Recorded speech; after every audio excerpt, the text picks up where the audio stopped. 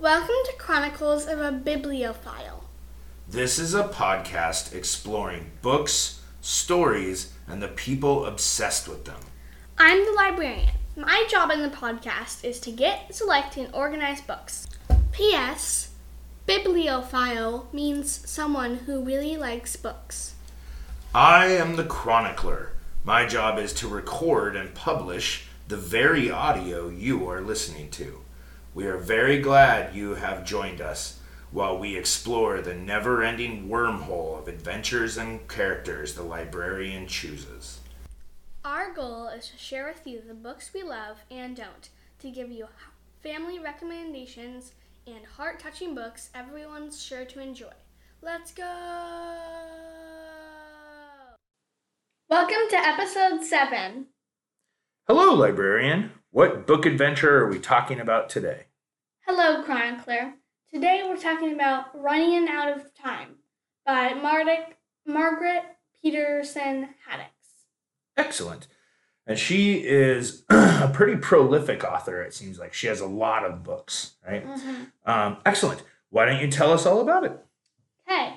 Running Out of Time is a book about a girl who lives in a town in what's supposed to be 1840, but she learns that the town is secretly a historical tourist site, and she has to go out into 1996 and save her village. Yeah, so in this world of the book, the time of the book is actually 1996. But in the 1980s, I believe, right? 84 or something like that. 1996. No, I know, but in the 1980s, a group of people chose willingly to go be part of essentially what is like a pioneer Disneyland. And they live in this community together. I think they said it was like 20 families. So a small village, but pioneer times maybe a big village. And the weird part of the story, or what makes it a story, is that all of the children, like our main character, are not told that there is a world that is 1996. And they live thinking that the whole world is in the 1800s. And so that makes for a crazy experience.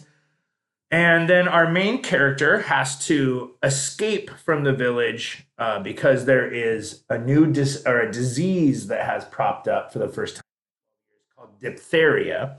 And it has made many of the children sick. And the main character's mom wants to send her out to get help and get medicine. Because for some reason that the villagers don't know, people who are running the like Disneyland of history aren't giving them medicine or aren't helping them.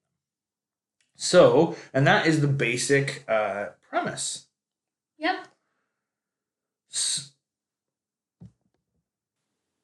Excellent. All right, librarian, who was your favorite character?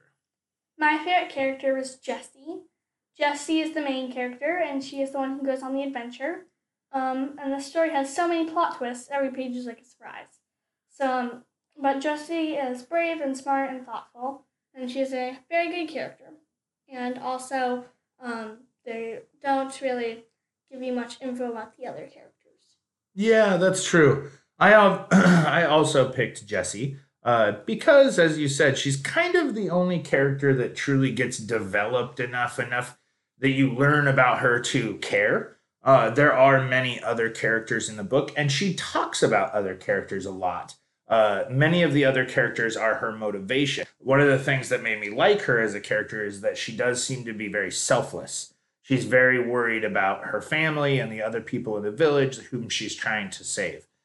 She is definitely a very upstanding. I believe she's 13 years old, so she's a very, very young kid to go on a big adventure on her own.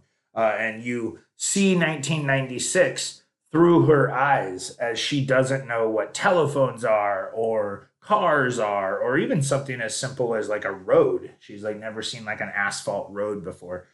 So it's pretty amazing to experience 1996, which was when the chronicler was in high school, through her eyes. She is a brave and amazing character, though, and the book is definitely less character driven and more adventure driven. It's more about twists and surprises, and you go multiple times. Parents, the book is I would say definitely a little bit of an older kid book. You probably are looking more like 12 and above, 11, 12 and above, and not younger. It's a good book, but and not inappropriate, but there are some areas that would be maybe topics that younger kids wouldn't be able to wrap their heads around.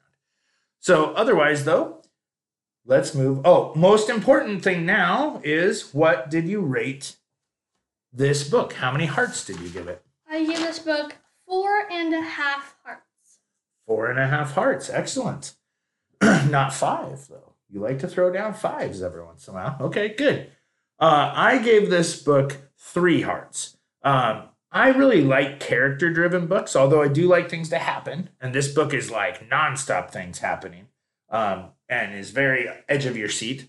But I just wish that there would have been at least 1 or 2 more characters that would have been developed a little bit better. I wanted to care or know more about other characters than we did.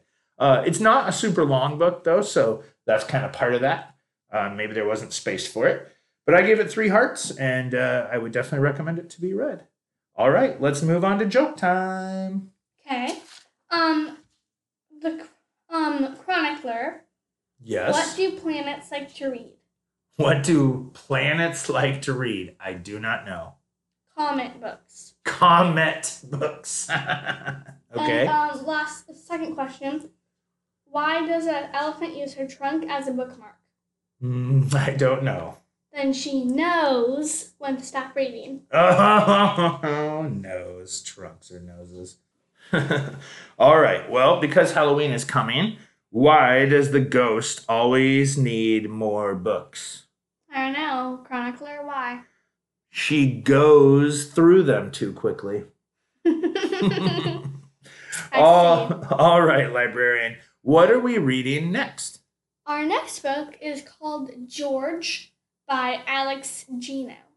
Cool. Yeah. I'm pretty excited about this book. It is, I think, a very unique and different book from what we've read so far. So if you're interested to read along with us, listeners, go find George by Alex Gino. And now... Thank you for listening, listeners. We will see you next time. Don't forget that an open book is an open portal. Goodbye for now. Goodbye.